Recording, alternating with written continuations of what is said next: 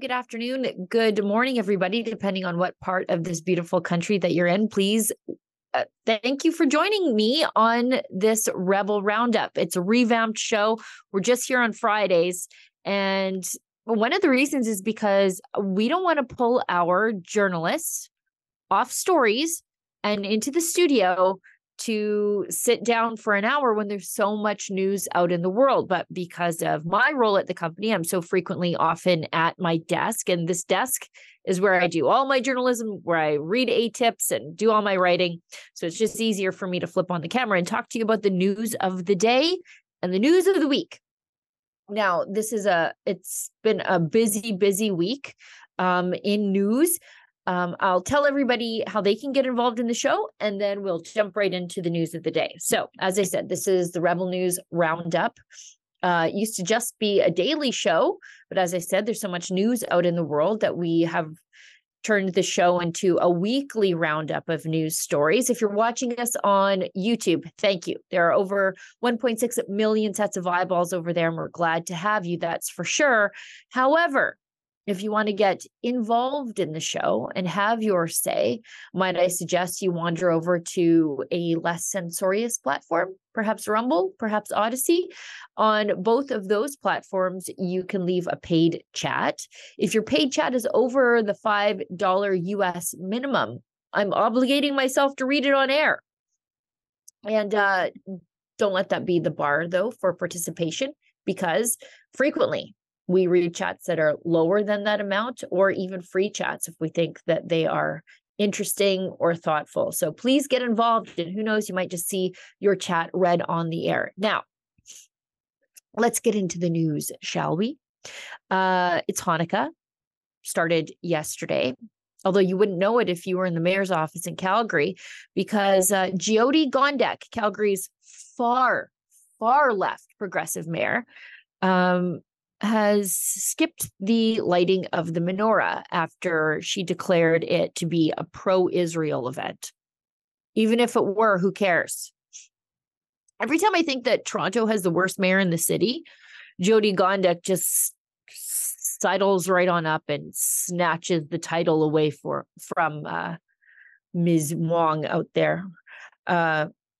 Let's go into this, a few of the stories here, because even though the mayor skipped the menorah lighting because it's pro-Israel, well, and why wouldn't it be? This is the first Hanukkah post the single largest terror attack on Jews since the Holocaust. Rebel News was there, but also basically every conservative politician that was in the city of Calgary. There were promised to be protesters at the menorah lighting last night, although it doesn't seem to me that there were.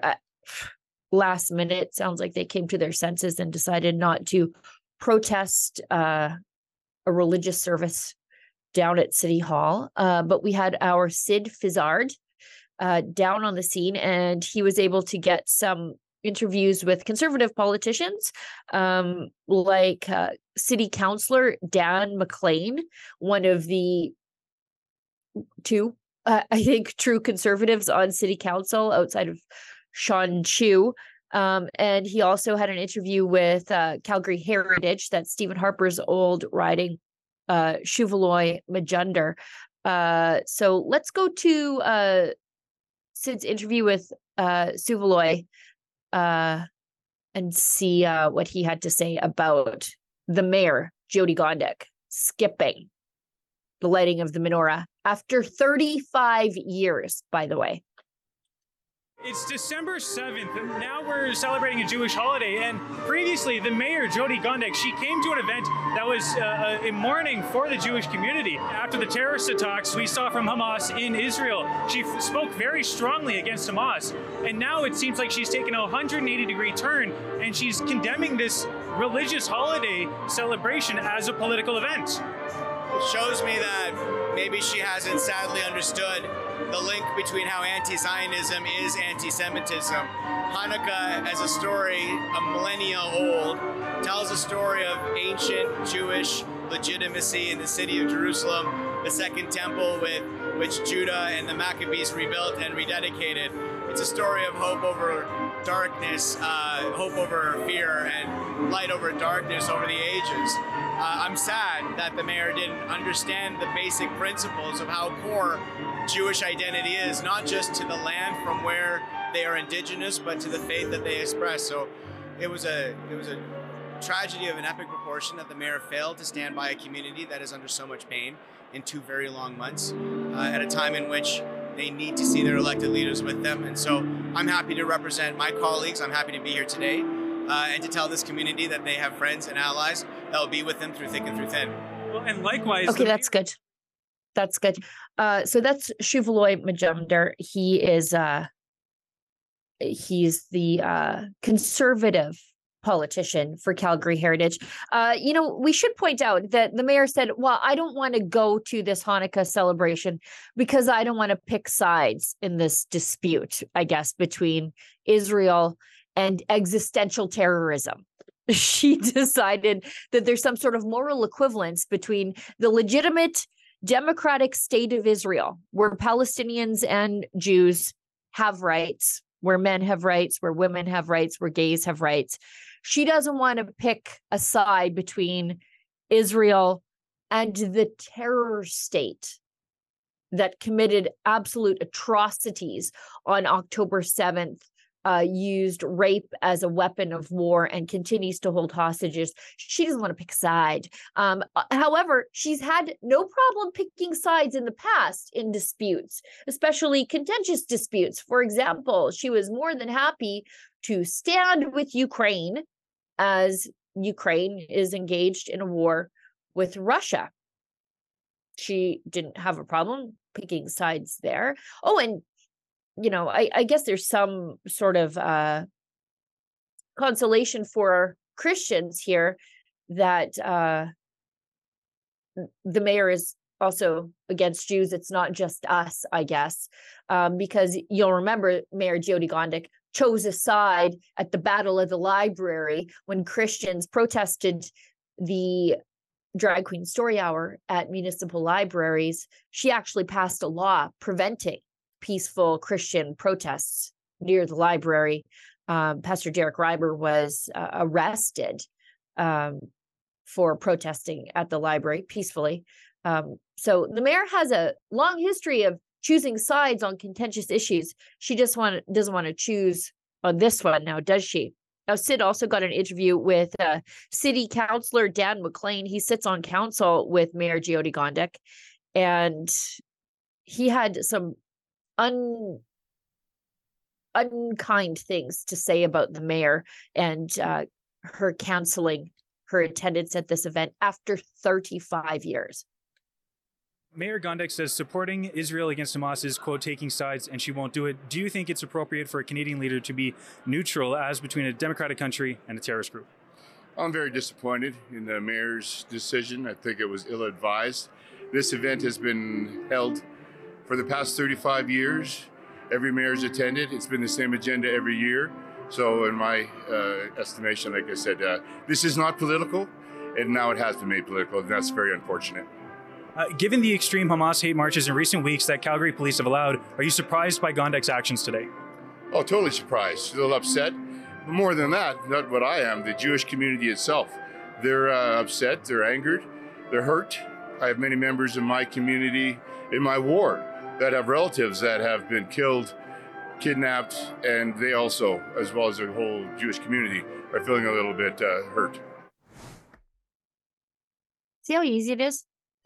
See how easy it is to answer the questions, by the way, conservative politicians. We show up, we ask good questions, and we give you the opportunity to give a good answer. We're not going to take you out of context like the CBC. And so if you're a conservative politician and you see a Rebel News microphone, you'd be wise to jump in front of it, because we give you a chance to exhibit moral clarity while your progressive colleagues, peers, I guess, they just don't. It's nice to see Councillor Dan McLean standing up for the Jewish community. There's a guy that would make a great mayor. next time around in Calgary. Conservatives have to come up with a solution. They have to put up somebody better than Jyoti Gondek, who is just an absolute disaster in that city. Jason Kenney, he popped his head back up. What does that mean? 6 more weeks of winter? I'm not sure. But anyways, former Premier Jason Kenney even tweeted on this issue. He said it's an appalling decision by Mayor Gondek to boycott the Hanukkah menorah lighting. Hanukkah isn't some interfaith celebration of diversity, as implied by her embarrassingly parodic word salad. It celebrates the culmination of a successful Jewish military campaign. Let's scroll down. To retake and rededicate the Second Temple, Judaism's holiest site, at the heart of Jerusalem, the eternal capital of the Jewish people. Hanukkah celebrates the resilience of the Jewish people against tyrants and anti-Semites through history. The mayor's boycott reflects a profound ignorance of Jewish history and the reality that Israel lies at the heart of Jewish identity. Her offensive boycott comes 2 months after the largest massacre of Jews since the Shoah, that's the Holocaust, and the context of a growing wave of anti-Semitism across Canada. Hanukkah belongs to the Jewish community, which has every right to connect to the heroic resistance of the Maccabees to Israel's existential fight for survival against the genocidal Jew-hating terrorists of Hamas. How dare the mayor lecture the Jewish community on the meaning of a key celebration of Jewish history and identity? How dare she attack a small, vulnerable minority community that is already under daily attack, the target of history's most durable and pernicious form of hatred? Her decision further normalizes the marginalization of the Jewish community. At the very least, the mayor should apologize for dishonoring her office and our city with her divisive boycott and insulting statement. Look, I've got my objections to many things that Jason Kenney has said and done, but I don't object to anything he said there, except when he said that the mayor misunderstands what Hanukkah is all about. I don't think she misunderstands. I think she completely understands, and that's why she can't be there, because she's playing both sides of the fence. Hanukkah is a celebration of the Jewish eternal ties to the Second Temple in Jerusalem. And if you acknowledge that, then you acknowledge that Jerusalem is not a divided city, or that part of it should belong to the Palestinians. To recognize Hanukkah is to recognize that Jerusalem and Israel is the Jews' indigenous homeland and has been for millennia. And so because of that, she couldn't go if she's trying to, sort of balance her, her sensibilities between Hamas and anti-Semites and normal people who believe that the Jews have a right to exist in their indigenous homeland. Okay, speaking of politicians doing the right thing, Pierre Poilievre did a couple of things yesterday that I thought were really great.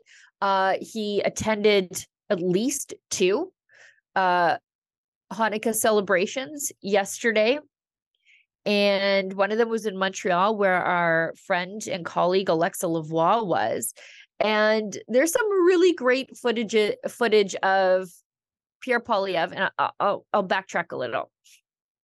So right now, or at least last night in the House of Commons, Conservatives were basically filibustering by adding amendments and changes to legislation, like 1,000 pieces of this stuff, to try to force the Liberals to just wear them down, because the Liberals want to break for the holidays.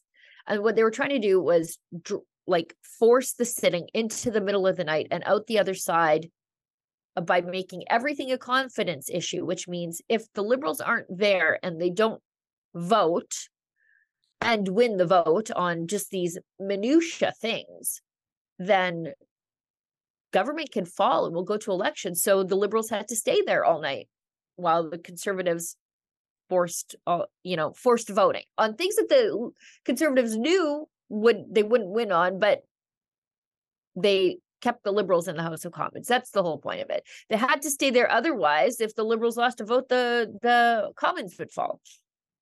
So the Liberals were very annoyed with this. But some conservatives had made arrangements for remote voting, and Pierre Poilievre was one of them. So he's attending a menorah lighting in Montreal while he's on his iPad voting. So he's not missing anything. And he was accused of partying it up. We'll get to that in a second, but let's just show Alexa's video of Pierre Poilievre doing the right thing and showing up at a synagogue in Montreal to speak on the first night of Hanukkah.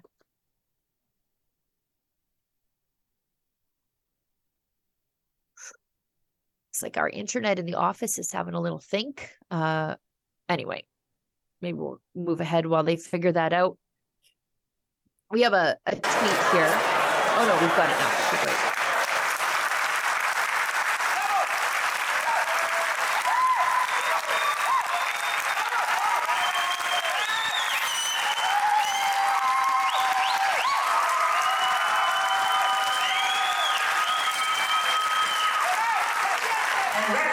Of Canadian Magen David Adom and the people of Israel during the War of October 7th. And we say, he who saves a life is as if he has saved an entire world. So thank you very much. So I think that's good. I think that's good because the point of this video is the absolute overwhelmingly warm reception that Poilievre received speaking at that synagogue. Standing ovation, because that is truly what differentiates the conservatives from the liberals on this issue. There's no playing both sides of the fence. There's no saying, there are legitimate grievances that Hamas was dealing with, like the terror group Hamas was dealing with. Conservatives are staunch in their support of the state of Israel. Stephen Harper was the first Canadian prime minister to speak at the Israeli Knesset. They've said that they will move the capital they will move the embassy to the capital of the state of Israel instead of leaving it in Tel Aviv for political reasons. They said that they would move the embassy to Jerusalem where it belongs. Like the Americans did. So that's truly on this issue what differentiates the conservatives from the liberals. And it's nice to see. Now, let's move ahead to this next tweet. It's a tweet from, sorry, my computer's having a think too. So it's she's Liberal MP, Sophie Chattel. She said, she deleted it now, but this is Jackie Budden. I believe Jackie, previously Delaney, she works for a senator, Leo Housakos, I believe. And just for clarification. And Jackie says, why did Sophie Chattel delete this post video? Is it because she realized how poor taste it was referring to the lighting of a menorah as partying it up in Montreal? I won't even address the stupidity of calling late night sittings something new imported from the US. Can we click through to that? Maybe not. Maybe we can't. But yeah, she sent out a tweet and a video saying that Pierre Poilievre was just partying it up in Montreal. And she said that forcing these late night sittings, which have happened always in the House of Commons. So forcing the people who take home a handsome salary to govern this country, actually forcing them to work and show up was some sort of American style tactic that the liberals just couldn't abide. She deleted it, but she thought it was appropriate to post until she realized that the internet disagreed with her. And Olivia says that we can play it. So I don't need to explain it to you. Let's just play it. The practice well known in the United States of obstruction. Well, if you had any doubt, these practices are now here in Canada. Pierre Poilievre is doing the playbook of Trump, and so here we are. But where is he? You know what? He's not even here. He's partying in Montreal. But our prime minister is here and all liberals are here as well. We're not going to let that go. And I'm fully equipped. I have here my slippers and over there, my yoga mat. We are keeping in shape and positive. What a joke that woman is. Oh, she's got her yoga mat. So they had to show up to work late at night. I'm sorry if you work a job and you're trying to make ends meet because of the inflation caused by these people. Maybe you have to take a double shift. Christmas is approaching. I saw in Blacklocks today that, groceries for next year for an average Canadian family of 4 is over $16,000. That's not including the occasional eating out, if you can afford that. $16,000, and you got to listen to these people whine about having to work a late shift. Get bent, lady. Like, get with reality. My family's from the oil patch, but we're also farmers. So I'm accustomed to the idea that people have to work late nights. For both of those industries, you have to work around the weather.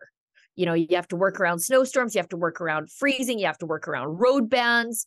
You have to work around just weather as a farmer. You got to make hay when the sun shines, as they say. And if you're from the prairies, the sight of a combine's lights after dark. These are people who work day to night. And we got to listen to this lady complain about having to show up to work late, saying that this is a imported Trump-style tactic. No, this is what happens in a parliamentary democracy, not a republic like the United States. She's just upset that she had to go to work before they could break for the holidays, go on their Christmas break starting on the 8th of December. How many of you are going to work up until the 23rd, 24th? I bet a lot of you. And this lady complaining about having to go to work. She's in her slippers though, guys. And she's got her yoga mat, so she's staying fit. She's exercising on the clock, by the way. Like, how many of you are just going to go skip out of your job and go to the gym and then come back? Or just, like, I'm lucky I get to wear whatever I feel like to work, but most of you have a dress code where you are. This lady's just wearing slippers and complaining about having to work. Just the gall, and like the absolute level of being out of touch that the liberals have right now. It's reflected in the polls though, isn't it? There's a reason these people are consistently at least 10 points down of the Conservatives. I saw a poll the other day that showed that the Conservatives would take 200 seats. 208, I think it was, in the next election. And that is actually why every single Liberal was in the House of Commons last night, to make sure that these confidence motions didn't pass, is because they will be absolutely Kim Campbell style decimated in the polls if they go to election right now. So that's why they were there. She's voting to save her shirt. Not because she cares about anything in particular. She's got to hang on to that pension, I suppose. Let's keep going. Sorry, guys, I'm a little congested today, so I don't want to sniff into the microphone. Honest Reporting Canada. If you thought this is just a liberal issue, them being just anti-Semitic or at least enabling anti-Semites, well, this is CTV Toronto. They're talking about the first day of Hanukkah. And you know what they do? They fill their segment with clips of Palestinians and IDF operations in Gaza. Just look at this. An event, a signature event, is happening here in Toronto later this evening. Our Allison Hurst joins us now with more on what is planned. And Allison, it's typically a celebration, but of course this year is very different. Yes, there's a lot going on right now, but this is a time where they're hoping that they will all be able to come together. There have been crews coming by, bringing the pieces to begin the setup ahead of tonight's event. It will be a 7 or 8 foot menorah that is set up here on the stage. You might be able to see behind me some of the multicolored pieces that will make up that menorah, and crews we expect will be back sometime within the hour to continue setting up ahead of tonight's event. But this is an annual event. Menorah will go up this afternoon and be lit tonight. There will be dignitaries and members of government will be in attendance along with the community. There will also be music and typical Hanukkah foods for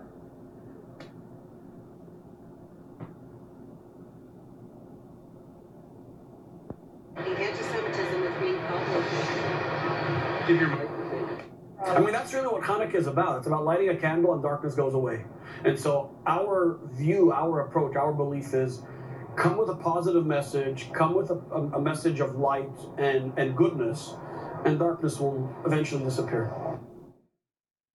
Technical difficulties there with Allison's mic. We'll certainly have more tonight on CTV News at 6. Oh, I don't think there were technical difficulties with Allison's mic. I think she may have been caught flat-footed by the images being shown if she could see them.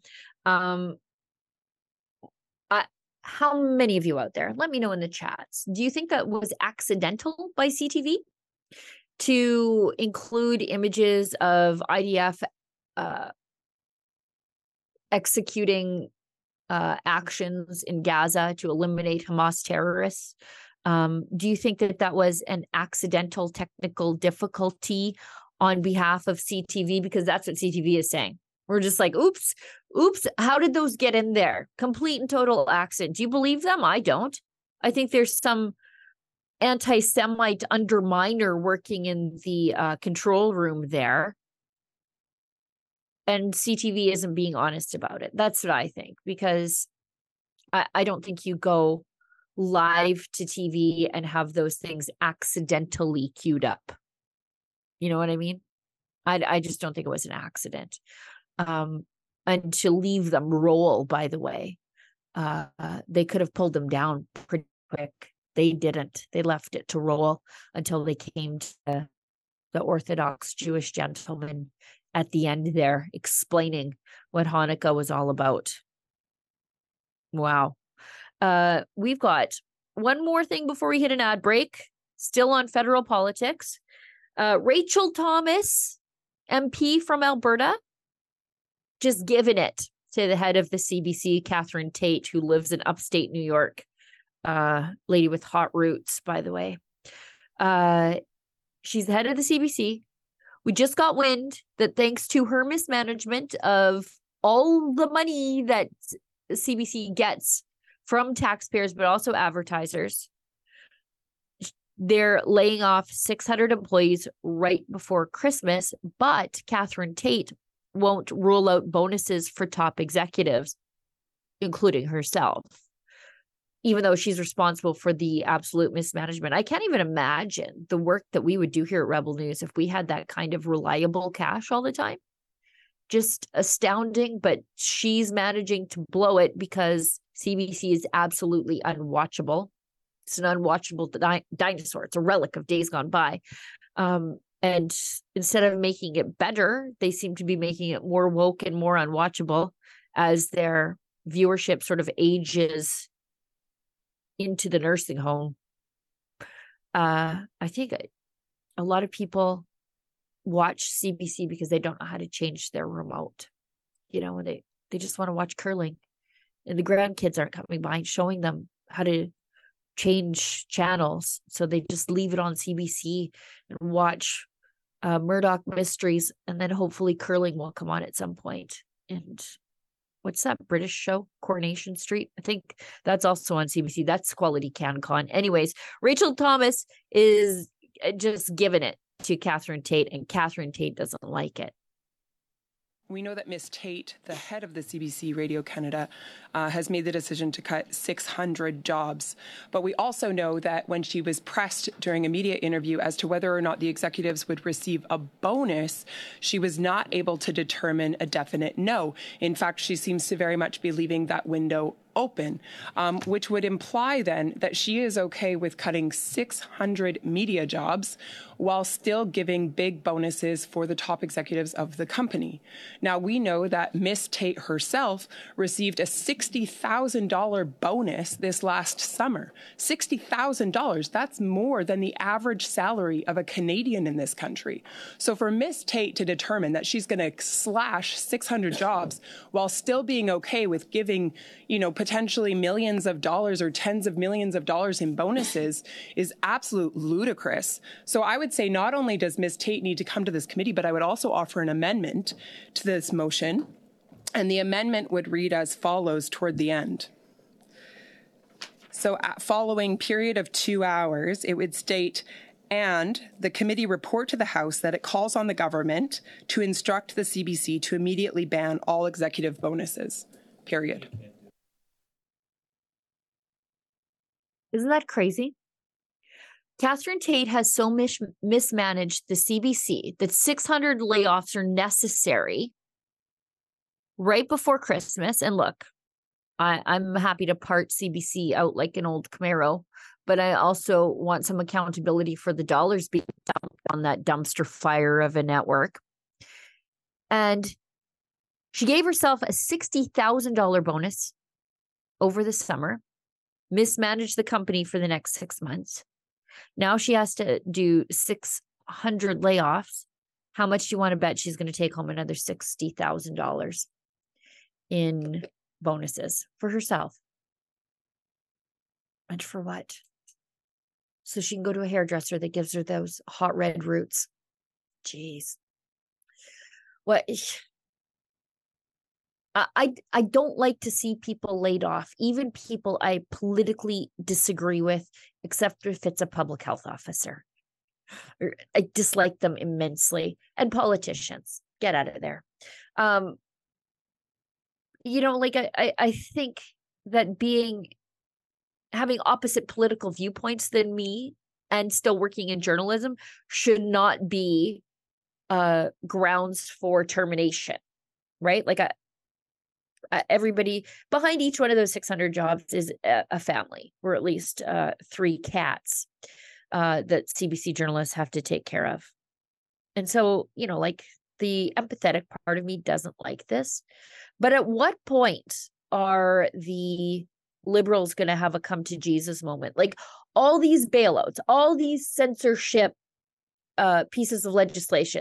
They say it's all to protect Canadian content and Canadian journalism, but it is having the opposite effect. It's actually shrinking Canadian content and shrinking Canadian journalism because it's preventing the market correction these people so rightly deserve, because people are not watching the CBC. Instead of CBC saying, oh, why aren't people watching us? We've got to figure out how to make money here like we would do. They get to just go to Justin Trudeau and say, gimme, sugar daddy, gimme. And Justin Trudeau does, because the CBC is the crypto press department of the Liberal government of Canada. And so what's also the consequence of these government bailouts is that nobody trusts the mainstream media.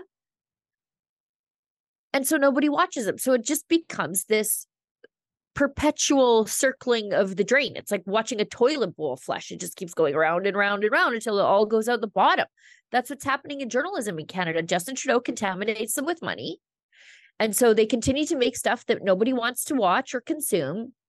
And people who previously trusted them now don't, because they are contaminated with government money. And it just keeps going around and around and around and around until it goes out the bottom of the bowl. And we've got 600 jobs going out the bottom of the bowl, thanks to Catherine Tate, who is going to obviously give herself a new, $60,000, maybe some more red hair dye. We've got an ad break, and then we'll go back into the second half of the show. Do you want to start feeling like your pre-COVID self again? You're not alone. The wellness company's Spike Support Formula is an all-natural supplement to help people do just that. It was created by cardiologist Peter McCullough and his expert team of doctors to help the people experiencing effects from COVID and the you-know-what. Go to twc.health/rebel today.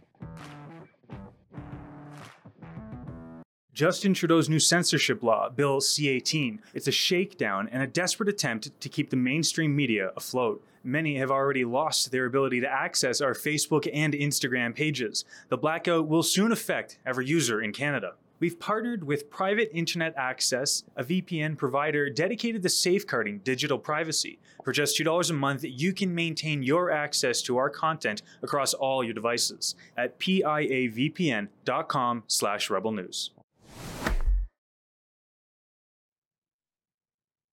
Hey, before we move on, I just want to remind everybody that the Rebel News Viewers' Choice Awards are coming up. Maybe we can grab that website. And I think it's viewerschoiceawards.com. Is that what the URL is? Olivia, please let me know. I don't want to send people to the wrong place and then all of a sudden they're voting for Taylor Swift for something. But you can vote for your favorite rebel. Maybe it's me. Maybe you like the extreme tedium that I have to suffer to do access to information stories so that you know what the government is doing behind closed doors with your money. Or maybe you are a fan of Church Under Fire, my documentary with Key and Simone that sold out shows, I think like 20 shows almost all across the country. I think was just a phenomenal piece of journalism chronicling the treatment of Christians and pastors who stood up to the government during the times of COVID, if I am to toot my own horn here. Maybe you like Tamara Ugolini's work on the medical file. I think she is Canada's best medical journalist, bar none. She takes these horribly complex ideas and breaks them down in a way that you can understand. Maybe you appreciate David Menzies' advocacy for women's rights. Like, how did David Menzies, in that goofy hat, become Canada's foremost women's rights advocate? But here he is, defending women and girls and their spaces. Maybe it's the boss. Actually, I don't think you can vote for the boss. Don't vote for the boss anyway. He wouldn't accept the win. Maybe it's Avi Yamini. He's the lone freedom voice yelling in the wilderness of Australia. Maybe it's Drea Humphrey, excuse me, on the West Coast. Excuse me. And her coverage of the Marissa. I almost said it. I almost broke a publication ban. Her coverage of some court trials happening in the United States. Maybe it's one of our news writers. Maybe it's Robert Krychek covering the Tamara Leach trial. Maybe it's Efron because he works every single weekend after he does all of our video. He is the manager of the video side of the company. After he does all of that, he frequently covers stories as he goes out the door on the way home. Maybe it's Alexa Lavoie in Quebec. Maybe it is Adam Sos in Calgary. Some of our other personalities, I'm sure I am not listing them all, but it is viewerschoiceawards.com. Is that right, Olivia? viewerschoiceawards.com. Vote for your favorite rebel today. And I'm not privy to the results, but I am told that the voting is very, very close. Very, very close. And I like that because the success of our journalism team is my success, right? It's my job to make sure that everybody's doing quality journalism here at Rebel News. And so it doesn't matter who wins. I'll be happy. And what I like about the voting being so close is that means that not only do we have really strong journalistic depth, but we also have a rebel for everybody. Maybe you don't like me. Maybe you don't like how I look. You hate my hair. You hate my shrill voice. And you find the stories I cover boring. Great. Then you're going to love David Menzies. You know? So I like that there's a rebel for everybody. And so vote for the rebel for you in the Viewers' Choice Awards. Okay, let's go to Stephen Guilbeault. He's our environment minister. And he's a bit of a flake. He's got... he must go to Catherine Tate's hairdresser because he's got like man bangs. Don't do man bangs. Just don't. Especially if you're like in your 50s, which I think he must be. So they introduced a methane emissions cap, the federal government did the other day. This is going to directly target farmers and Alberta. And so the Liberals tried to silence skeptical conservative politicians on this issue. And we heard about this yesterday coming out of Alberta. Let's roll this clip. This is outrageous. I can't believe this. That the feds were going to do something to Alberta, and they tried to get our politicians to shut up and not tell the public what the feds were going to do to our industry. Unbelievable. Look at this. As the owner of this resource, we have a responsibility to make sure that we're taking care of emissions. That's why we set our target in the first place. What we don't accept is the federal government thinking they can do it better than us when they can't. And that's why we're going to be asserting our constitutional right to be able to manage this resource. Mm-hmm.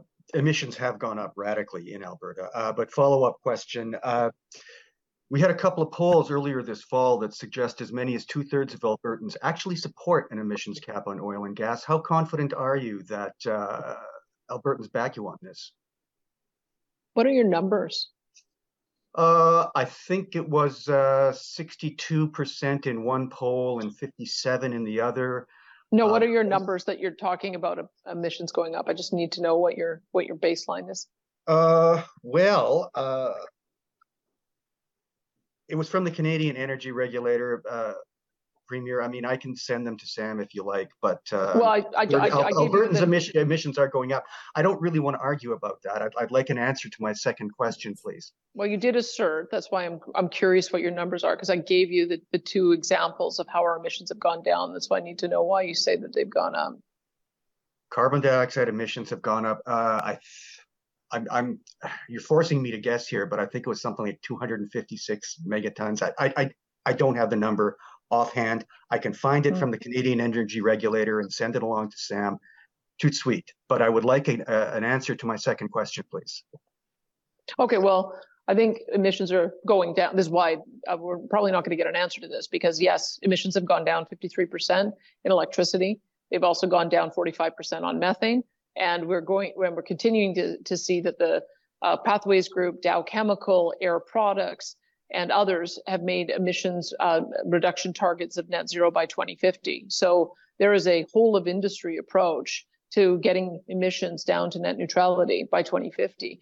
It's a matter of rolling out the technology to make sure that we have the means to do it with a technology approach as opposed to with a shut-in approach. So if you asked Albertans, do you want your production shut in so that you lose 1.2 million barrels a day of production and you reduce revenues by $6.5 billion a year and you're cutting a third out of our health budget, I suspect you'd probably get a very different answer, because that is what the implications of a production cut of this magnitude would be.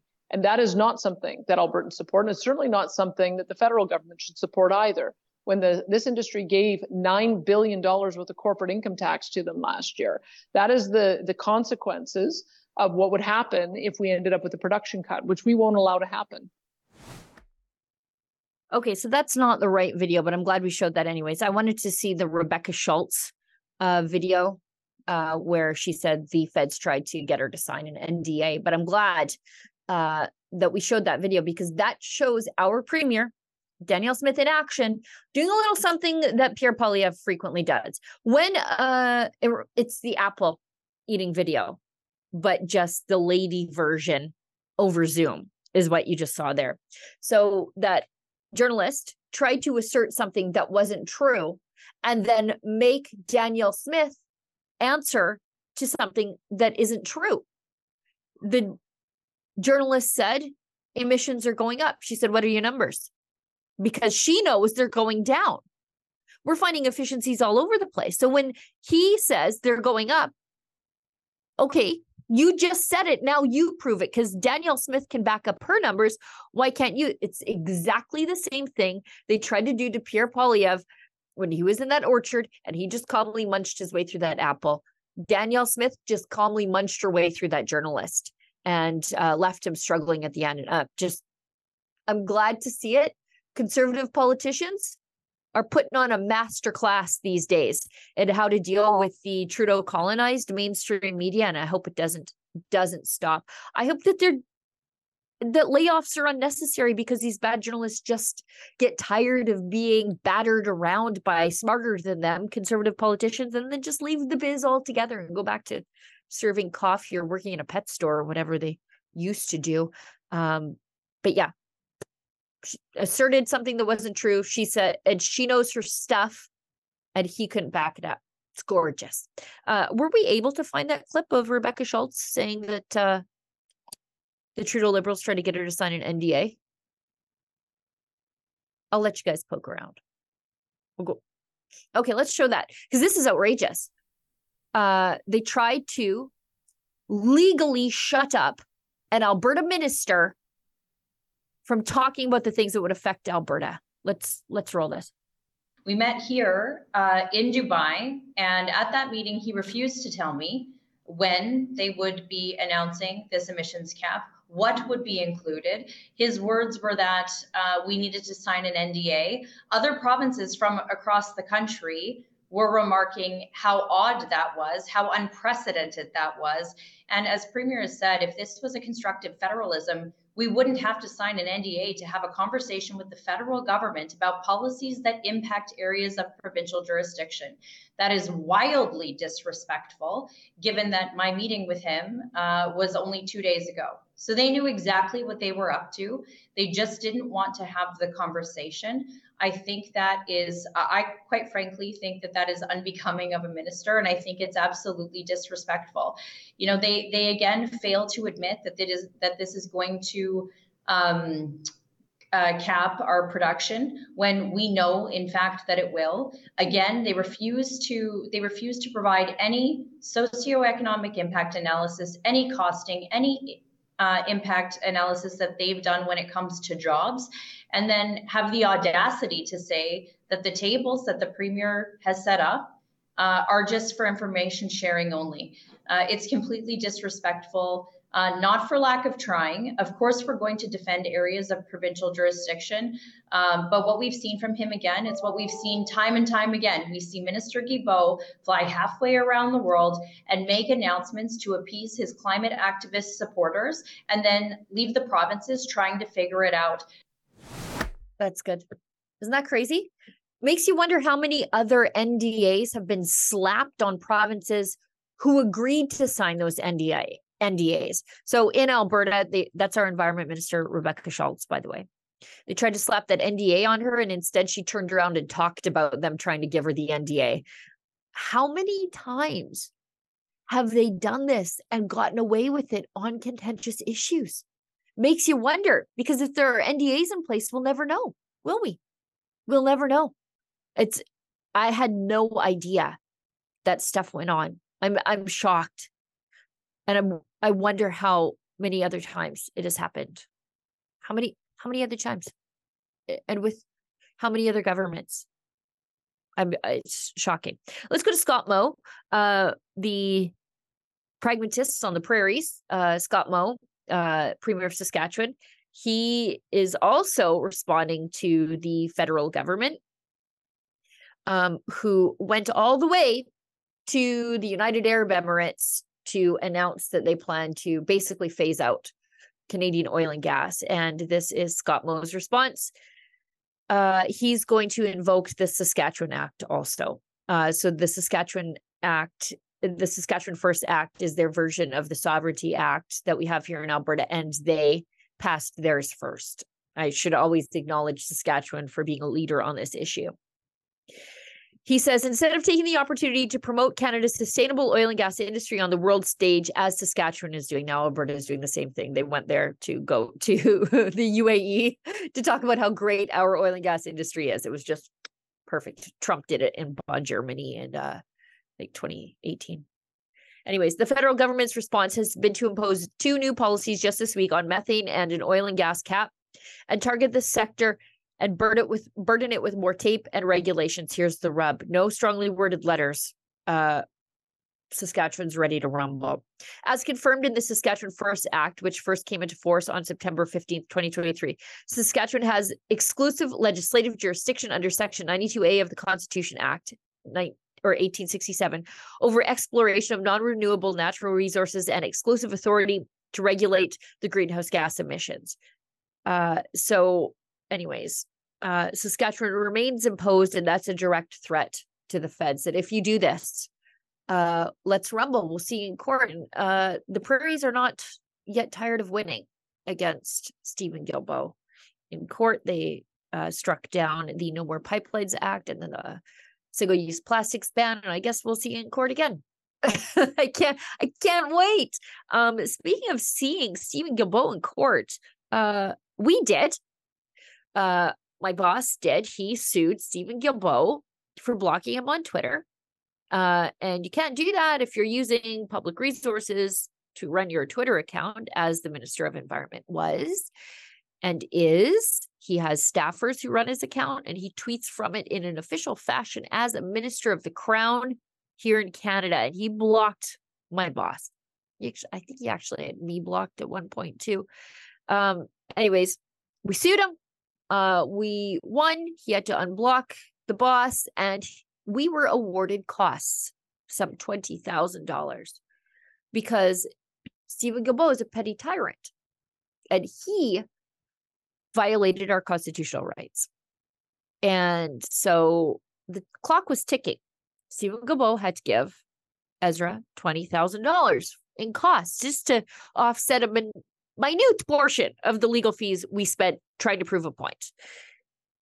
And came down to the wire. Guilbeault finally turned over $20,000. But guess what? He didn't turn over his $20,000. He turned over $20,000 from the taxpayer. This is an official Government of Canada check to Williamson Law in Trust, Chad and the gang, $20,000. So Stephen Guilbeault argued in court that his account was personal and therefore he could block whomever he wanted, even though he had government staffers running it. And then he pays his debt using public dollars. He's trying to have it both ways, having his cake and eat it too. So you're on the hook, taxpayers, for Stephen Guilbeault being a petty crybaby on the internet. What a clown. What an absolute clown. Disgrace.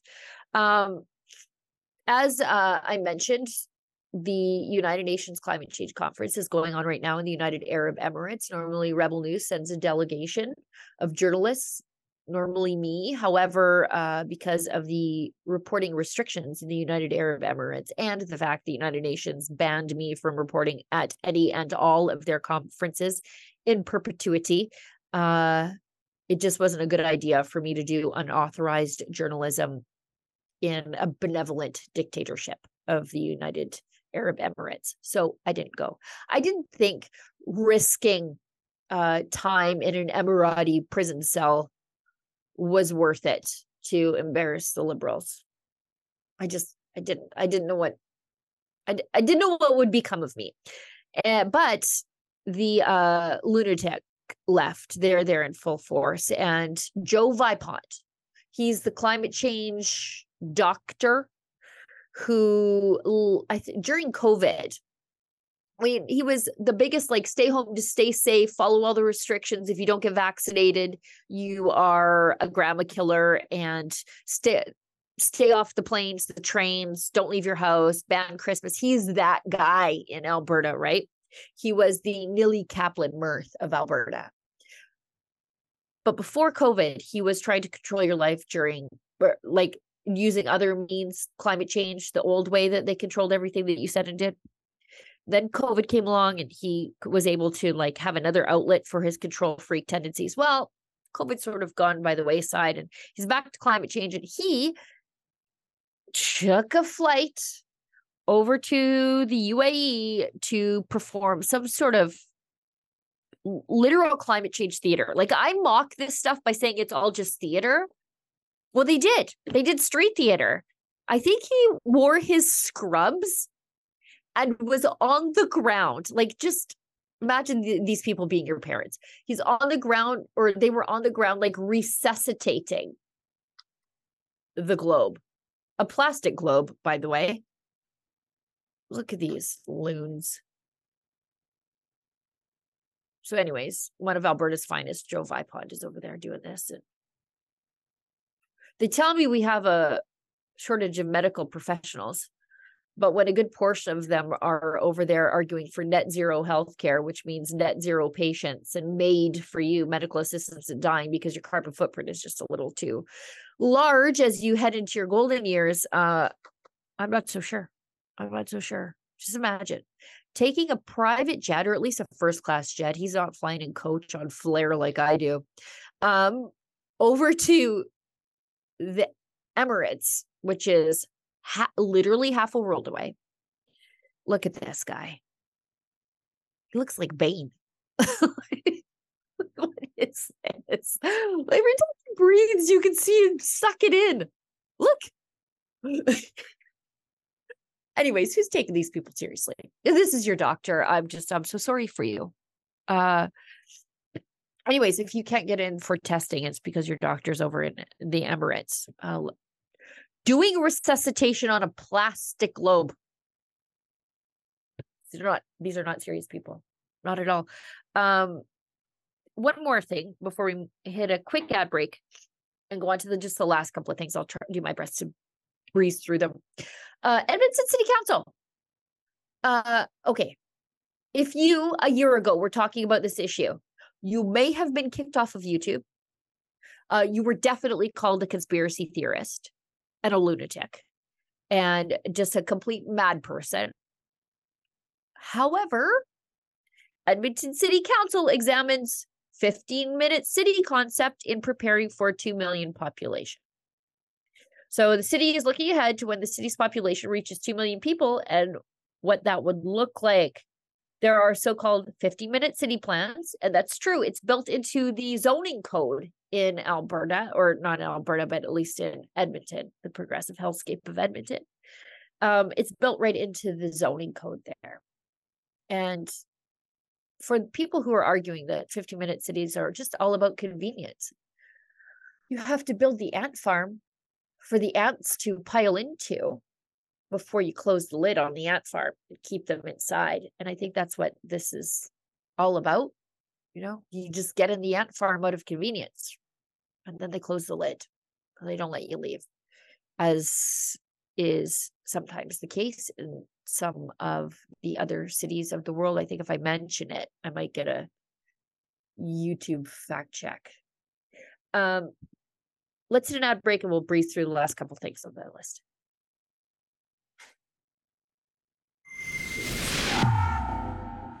David Menzies for Rebel News here in downtown Toronto. And I got to tell you, folks, next March 23rd to 30th to be precise, we are going on a Caribbean cruise. Can you imagine that? And a lot of your favorite Rebels will be there, such as Sheila Gunn Reid. We got Alexa Lavoie, the big boss man himself. Of course, he'll be there. Ezra Levant. And how about this? How about this for the cherry on the sundae? Tamara Leach, Canada's #1 freedom fighter. She'll be on that boat too.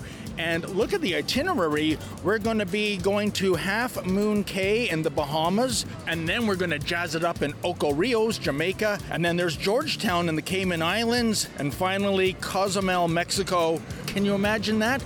If you want more details in terms of getting aboard the ship, go to rebelnewscruise.com. That's rebelnewscruise.com. All the details are there, the departure dates, the costs, and you know what? This is not just a fun-filled getaway. This is a way in which Rebel News raises some revenue. Unlike the mainstream media, we don't receive a nickel of government funding, nor would we take it if ever offered. So it's win-win. Enjoy yourself in the Caribbean and Mexico, and also support your favorite online news channel. So that's rebelnewscruise.com. I hope to see you aboard. And who knows, you might get to see David Menzies in that leotard again.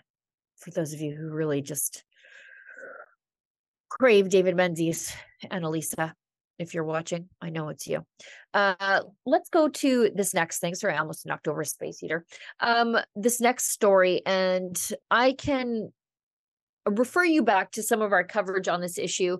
My friend and videographer and head of documentaries, Kian Simone, and I actually rode the rails in Edmonton. We went on the LRT to sort of explain how things got so bad in Edmonton. And you can, I think our video is called Dope Train, and it's on the Rebel News YouTube. And we go through the series of bad decisions, progressively bad decisions from a progressive city council in Edmonton, including defunding the police, then handing out crack pipes in the LRT station, then wondering why all the crackheads are there.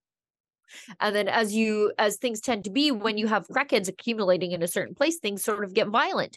And the province of Alberta stepped in and deployed sheriffs when the city wouldn't do what they needed to do to keep the people who pay for the infrastructure and use the infrastructure safe while in the infrastructure.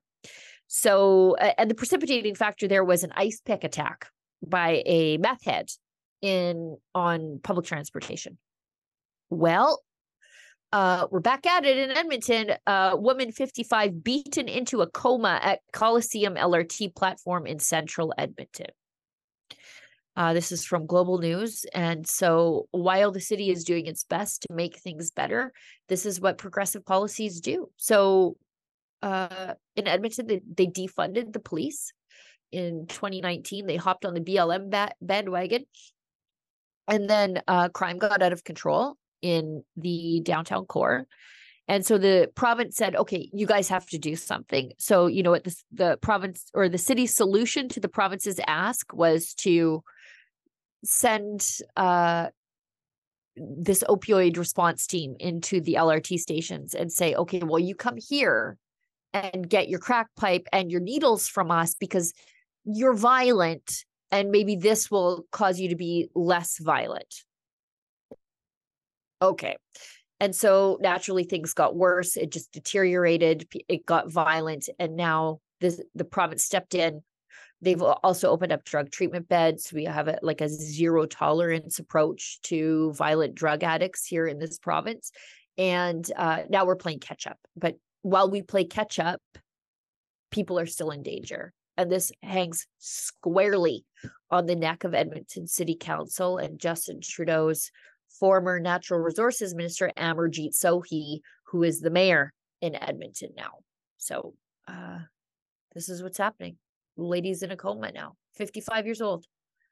And two 12-year-old girls beat her and assaulted her to the point of unconsciousness. It's crazy. It's feral children in the LRTs now in Edmonton.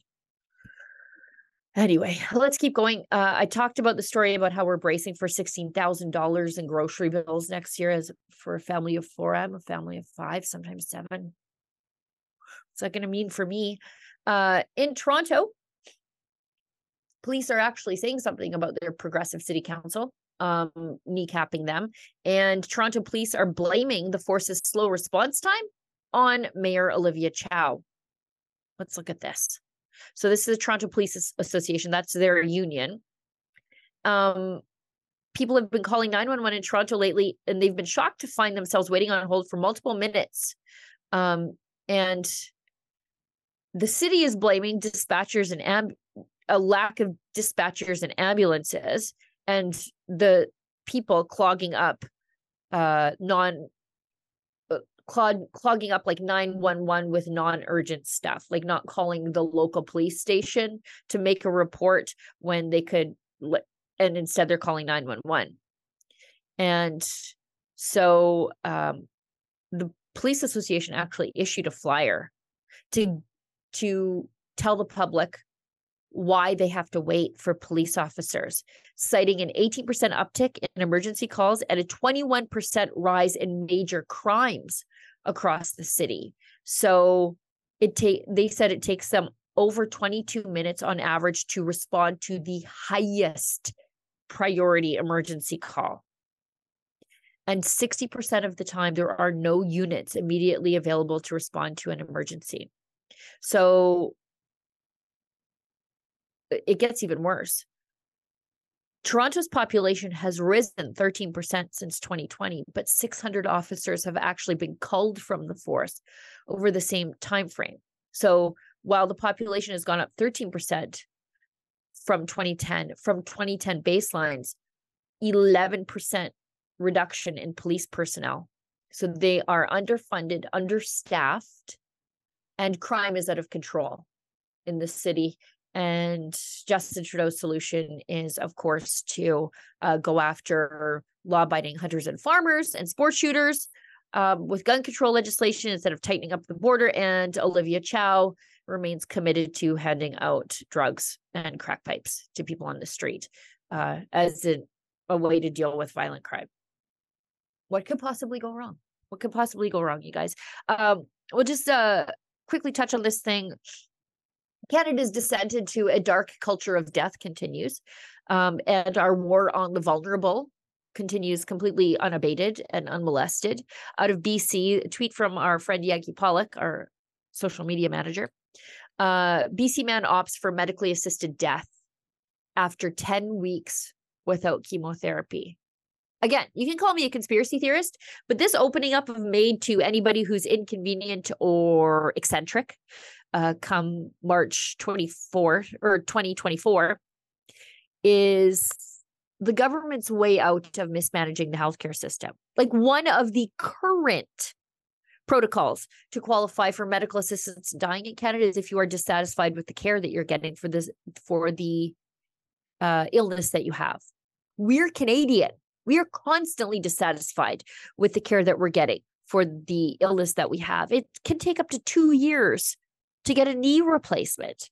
Well, under the current protocols, you can MAID yourself because you can't get a knee replacement. And then, in March, it's going to be inclusive of the mentally ill. And so this guy can't get cancer treatment, so he just says, forget it. Because by the time I get cancer treatment, it'll be too late for me. So I'll just do this on my own terms. What a disgrace. The opening up of the MAID protocols is the government's way of dealing with how bad they screwed up the healthcare system and refused to do anything different. It's a disgrace. Canadians are taking their lives because our healthcare system is terrible. And this is like one of those third rails of Canadian politics that you can't touch. You can't say there's something wrong with healthcare. We need to do it differently. We need to give people better options and different delivery. But the left and the political establishment say, no, we can't. And people suffer and die. We all get to suffer in the same line. That's Canada's socialized healthcare system. It's rationed, it's slow, and it's agonizing if you actually need to use it. Canada's healthcare system is great unless you actually need to use it. Then good luck to you. One last thing, maybe we'll go out on the Joe Rogan clip. We'll just close the show on that after I read the chats. Young Americans for Freedom, YAF. This tweet from them, Young America's Foundation. So we haven't talked a lot about Dylan Mulvaney these days, the transgender biological man interloper, stealing opportunities from women and girls, pretending to be a little girl for some reason, documenting his dayhood as a girl. And you'll recall he did a sponsorship with Bud Light, which disgruntled actual Bud Light drinkers and alienated them, made beer political all of a sudden for regular guys who just wanted to watch the game and have a drink from a blue can. Dylan Mulvaney also ruined that. And now 26-year-old Dylan Mulvaney is speaking to empty rooms. So this was, where was this? I forget where, I'm not sure where this was. It was at a university. So that's like your average sized university lecture hall. And like 20 people showed up. 20 people. So not even like this is at a university, by the way. So this is like where the craziness that promotes the likes of Dylan Mulvaney is born and fomented. A Penn State, of course, it's Penn State. And the auditorium was basically empty. So what did Bud Light do? Appeal to no sides of this. And Dylan Mulvaney is so revoltingly unpalatable to both sides of the transgender debate that nobody actually showed up. Look at this little mockery of a female. Anyway, Ted Cruz also, Ted Cruz, Albertan by birth, born in, I think, Foothills Hospital in Calgary, if I recall correctly, but definitely born in Calgary. Ted Cruz is investigating the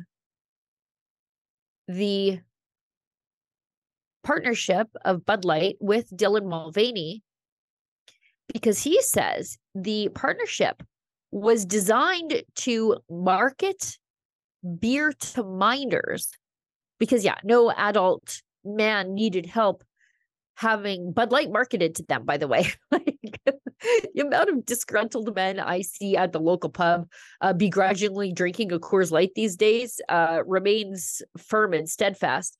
But they said, like, Ted Cruz, Senator Ted Cruz, Republican of Texas, he said that this was specifically designed to market Bud Light to young drinkers because 73% of Zoomers said that they would make a purchase based on social media recommendations.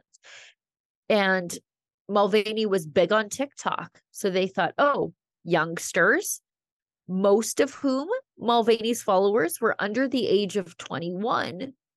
And the marketing company hired by Bud Light knew this. So they were specifically marketing this beer to underagers, which is obviously why nobody showed up to watch Dylan Mulvaney, because these people are too young for university. Dylan Mulvaney's followers on TikTok. So there you go. They want to introduce alcohol and sex and the mind virus of gender confusion to your children, and they are not even trying to hide it.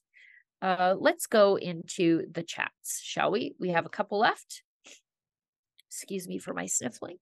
$5 from Aaron Burton, 32. Is the Daily Roundup returning in the new year? I miss David and watching you all when I get home from work. Either way, Sheila, you and the team are all awesome.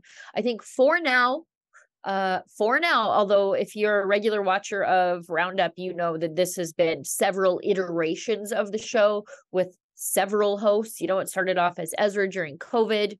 It also was David used to host Rebel Roundup behind the paywall. This used to be just the daily live stream. Then it morphed into Rebel Roundup daily.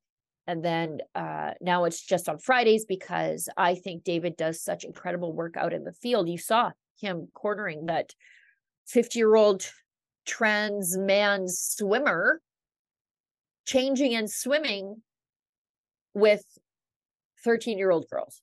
Like, David does his best work out in the field, and I loathe to take him out of the field when he's doing such great work out there. And I mean, he's all like, I think right now he's working on something in the same vein.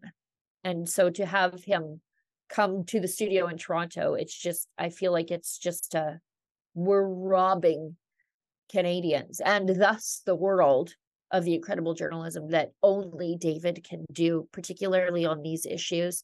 I think maybe it was last night, Fox News used, or maybe it's tonight, Fox News using a clip of David's investigation at the swimming pool.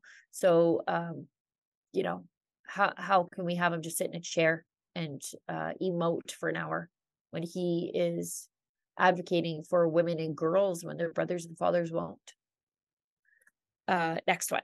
Maminka gives $15. I don't understand. How can there be any bonuses during the time of the economic crisis? They're laughing in our faces. Oh, so privileged. Yeah, you better believe it. We're talking about CBC firing people while giving executive bonuses. Like, if you have to do a mass layoff of 600 people, you have grossly mismanaged the company. So what are you getting a bonus for? Like, What is that for? Or are you cutting them so that you can have your bonus, so that it fits in the budget? Since when does CBC care about budgets? Anyway, yeah, you're right. But yeah, these people don't live in the same world as you and I do, right? Like if your company is struggling, do you get a bonus?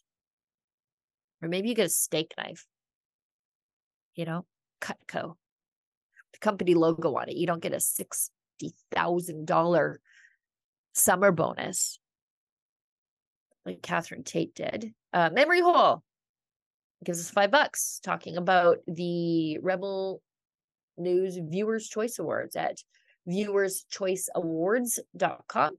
Vote for your favorite Rebel there. Memory Hole gives us $5. Oh my God, you're all great. How do I vote for just one of you? Although Menzies in the cat leotard is a definite down vote.